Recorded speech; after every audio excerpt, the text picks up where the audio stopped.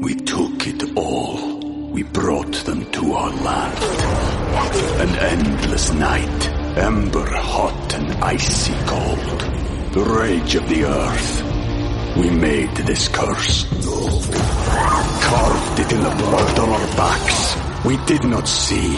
We could not, but she did. And in the end... What will I become? Senua's Saga. Hellblade 2. Play it now with Game Pass. You're commuting home with Katz and Cosby. Now here's John Catsimatidis and Rita Cosby on 77 WABC.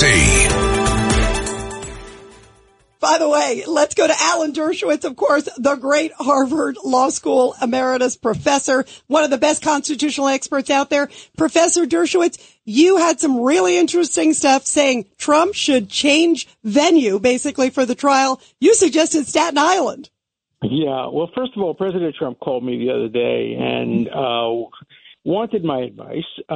He loved my book, Get Trump. He urged everybody to read it, and he said, I hope one day I'll get you to vote for me, but even if you don't vote for me, I love your book. Get Trump really predicted all of this that was going on.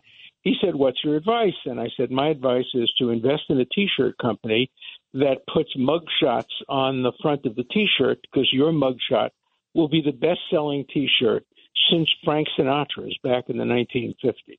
And he laughed, and he said he might do that. Is this before or after he was indicted? Before he was indicted. He thought he expected to be indicted. He said it would be in a couple of days. Well, what he didn't know is that another crime has been committed right in front of Bragg's nose, under his watch, in his building, and that is somebody leaked this grand jury indictment, which is a felony, a Class E felony. It wasn't Trump or his team. They were shocked by it. Obviously, it was either somebody in Bragg's office, which he doesn't want to investigate, or somebody in the grand jury, which he doesn't want to investigate. So we're seeing a cover-up right in front of us. We have a felony committed right there, and as far as we know, Bragg isn't investigating it. Instead, he's busy making up a crime that didn't occur in order to get Trump. And that is really, really a distortion of justice. How dangerous is this, do you think, to the justice system? I think it's outrageous, because if the name was not Trump, you know that Bragg wouldn't be looking into it. Well, you know, the Bible says to prosecutors and judges 2 rules. Don't take a bribe. But the second one is more important. Don't recognize faces. Don't ever, ever prosecute people based on who they are. What happened here is Bragg and James ran as Democrats on the promise to get Trump because he was running against the chief Democrat. And when you're going after a presidential candidate, you darn well better have the strongest case imaginable. So maybe when the indictment is unsealed, it will have a videotape of Donald Trump shooting somebody on Fifth Avenue the way he said he could do.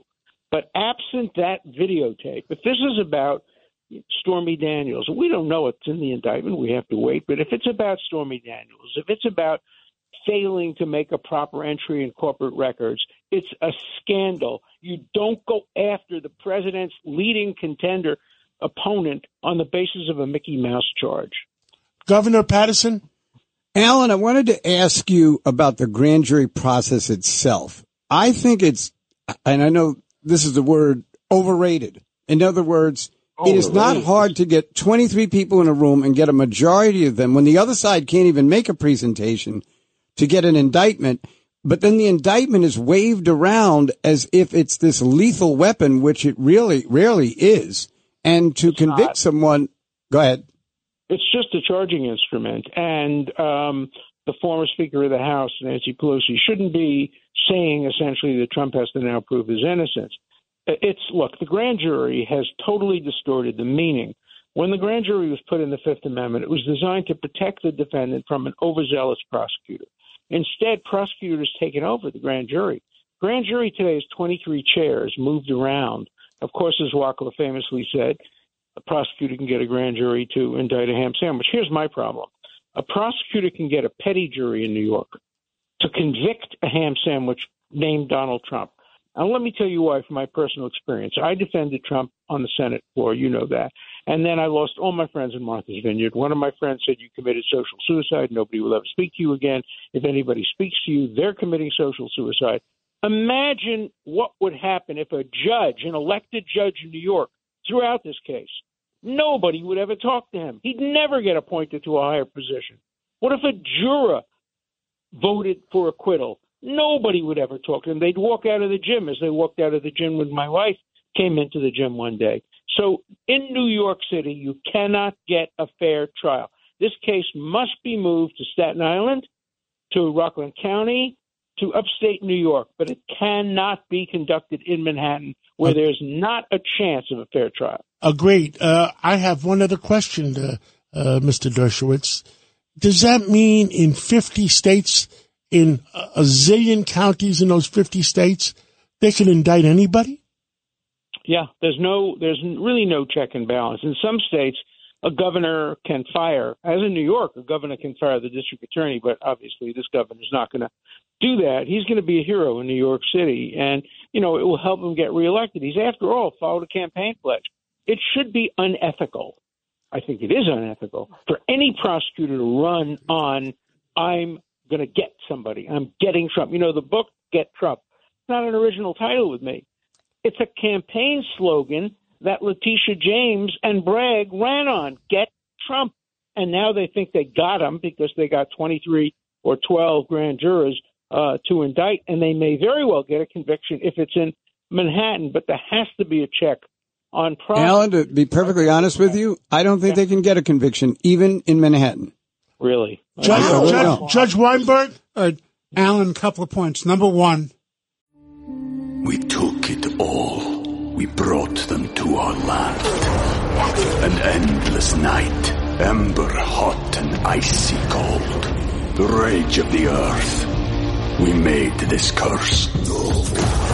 Carved it in the blood on our backs. We did not see. We could not, but she did. And in the end... What will I become? Senua's Saga. Hellblade 2. Play it now with Game Pass. The problem is the jury pool, and if they move for a change of venue based on what you've been talking about, they have to go before Judge Juan Marchand, and Trump foolishly went after him and attacked him. Yeah, tell everybody what he did. Tell everybody what he said. Trump went out and he said that he said, this judge hates me, and the whole record is there, and I can't get a fair trial. Well, Trump should be quiet on this. No, he shouldn't have been quiet. He should have said that this judge was handpicked by the prosecutor. Well, that that's should always. Alan, but I'm telling you, having sat in Supreme Court in Manhattan, the prosecutor does not pick this judge. How did the judge? It comes out of the wheel. No, you better check that. I'm told this was a related case. No, but no, you're right. I say initially it comes out of the wheel for the finance guy, and because it's a related case. So it's not any case can be made related by the prosecutor. The prosecutor is the one who says it's related. So I think he had an impact on picking this judge. I think it ought to go back in the wheel and let him pick another judge. I don't think that the same judge should be sitting on two cases that are related. That's a bad reason for having a judge in a case, not a good reason. But it gives the prosecutor too much power. But this prosecution, Alan, totally undermines the people's faith in the rule of law, and that's the real cost of this prosecution. And it should. And we should be very skeptical about a case where a prosecutor runs for first of all, it should be unethical for any prosecutor to run for office saying, I will get somebody. Even the Bible, you go back to the Bible, it gives two instructions to judges and prosecutors. One, don't take bribes. That's obvious. The second is lo takir panim. Do not recognize faces. Never do justice based on who the person is or injustice. You must wear that blindfold. And, of course, Bragg took the blindfold off. It was only because the guy's name was Trump. He only recognized faces. He didn't base this indictment on the evidence or on the law. He had to make that up. He based it on a campaign promise to get Trump. As Justice Jackson said once, prosecutors can rummage through the statute books, and any prosecutor can find something to prosecute him on. Stalin to Lavrentiy Beria, show me the man and I'll find you the crime. This is not the way the American system should work. Deputy Mayor Rudy Washington. Professor, Governor Patterson, called me a shade tree attorney, so I'm going to ask you a legal question. Uh-oh. That's a new one. Yeah. I'm going to ask you a question. Two lawyers negotiate an NDA, and the client... A non-disclosure agreement. Right, a non-disclosure agreement, and the client pays it through legal fees. I'm trying to understand what's illegal about that. There's nothing illegal about it, and if you take Bragg seriously, what he expects is you pay $130,000 to get somebody's silence. You buy their silence. That's legal. Then he says you're supposed to put in your public corporate forms, oh, by the way, the hush fund that I paid to keep this secret from my wife, the reason I paid it is to keep it secret from my wife because I had an adulterous affair with a porn star. So, it is the most idiotic statement imaginable. Nobody has ever done that, and nobody has ever been Professor, let's set aside the Edwards case in North Carolina for a second. And let's say that President Trump did pay the $130,000 out of his campaign fund. Yeah. What would be the natural assumption of a lot of people? Well, the natural assumption would be that the only reason he did it is to get elected. But when you have a wife, when you have children, and particularly in this case, when you have business investments all over the world, you do not want a public disclosure that you paid money to a porn star. So the government has to prove beyond a reasonable doubt that the only reason that he paid this hush money was to affect his campaign. So my point would have been that paying it out of the campaign fund, one everyday man would think he's guilty.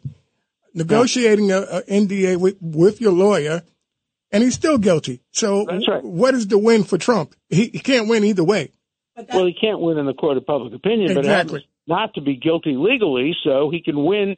He's not going to win in the trial court. Here we have some disagreement. I think it's going to be very hard for even a brilliant lawyer to persuade jurors that this guy didn't do anything criminal. I think they would convict him for spitting on the street.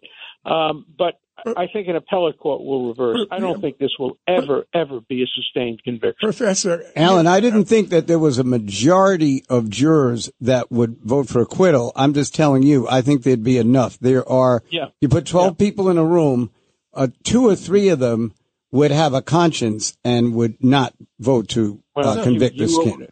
You have a better sense of conscience in the days of Donald Trump. My experience is that when it comes to Donald Trump, this Trump derangement syndrome is real because I know my friends who are decent, reasonable people.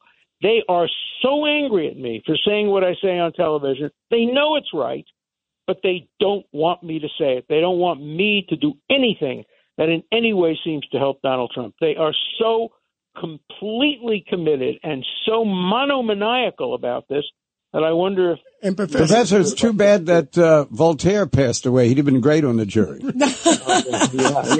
got to take a break. Professor, thank you so much for telling the American people the truth.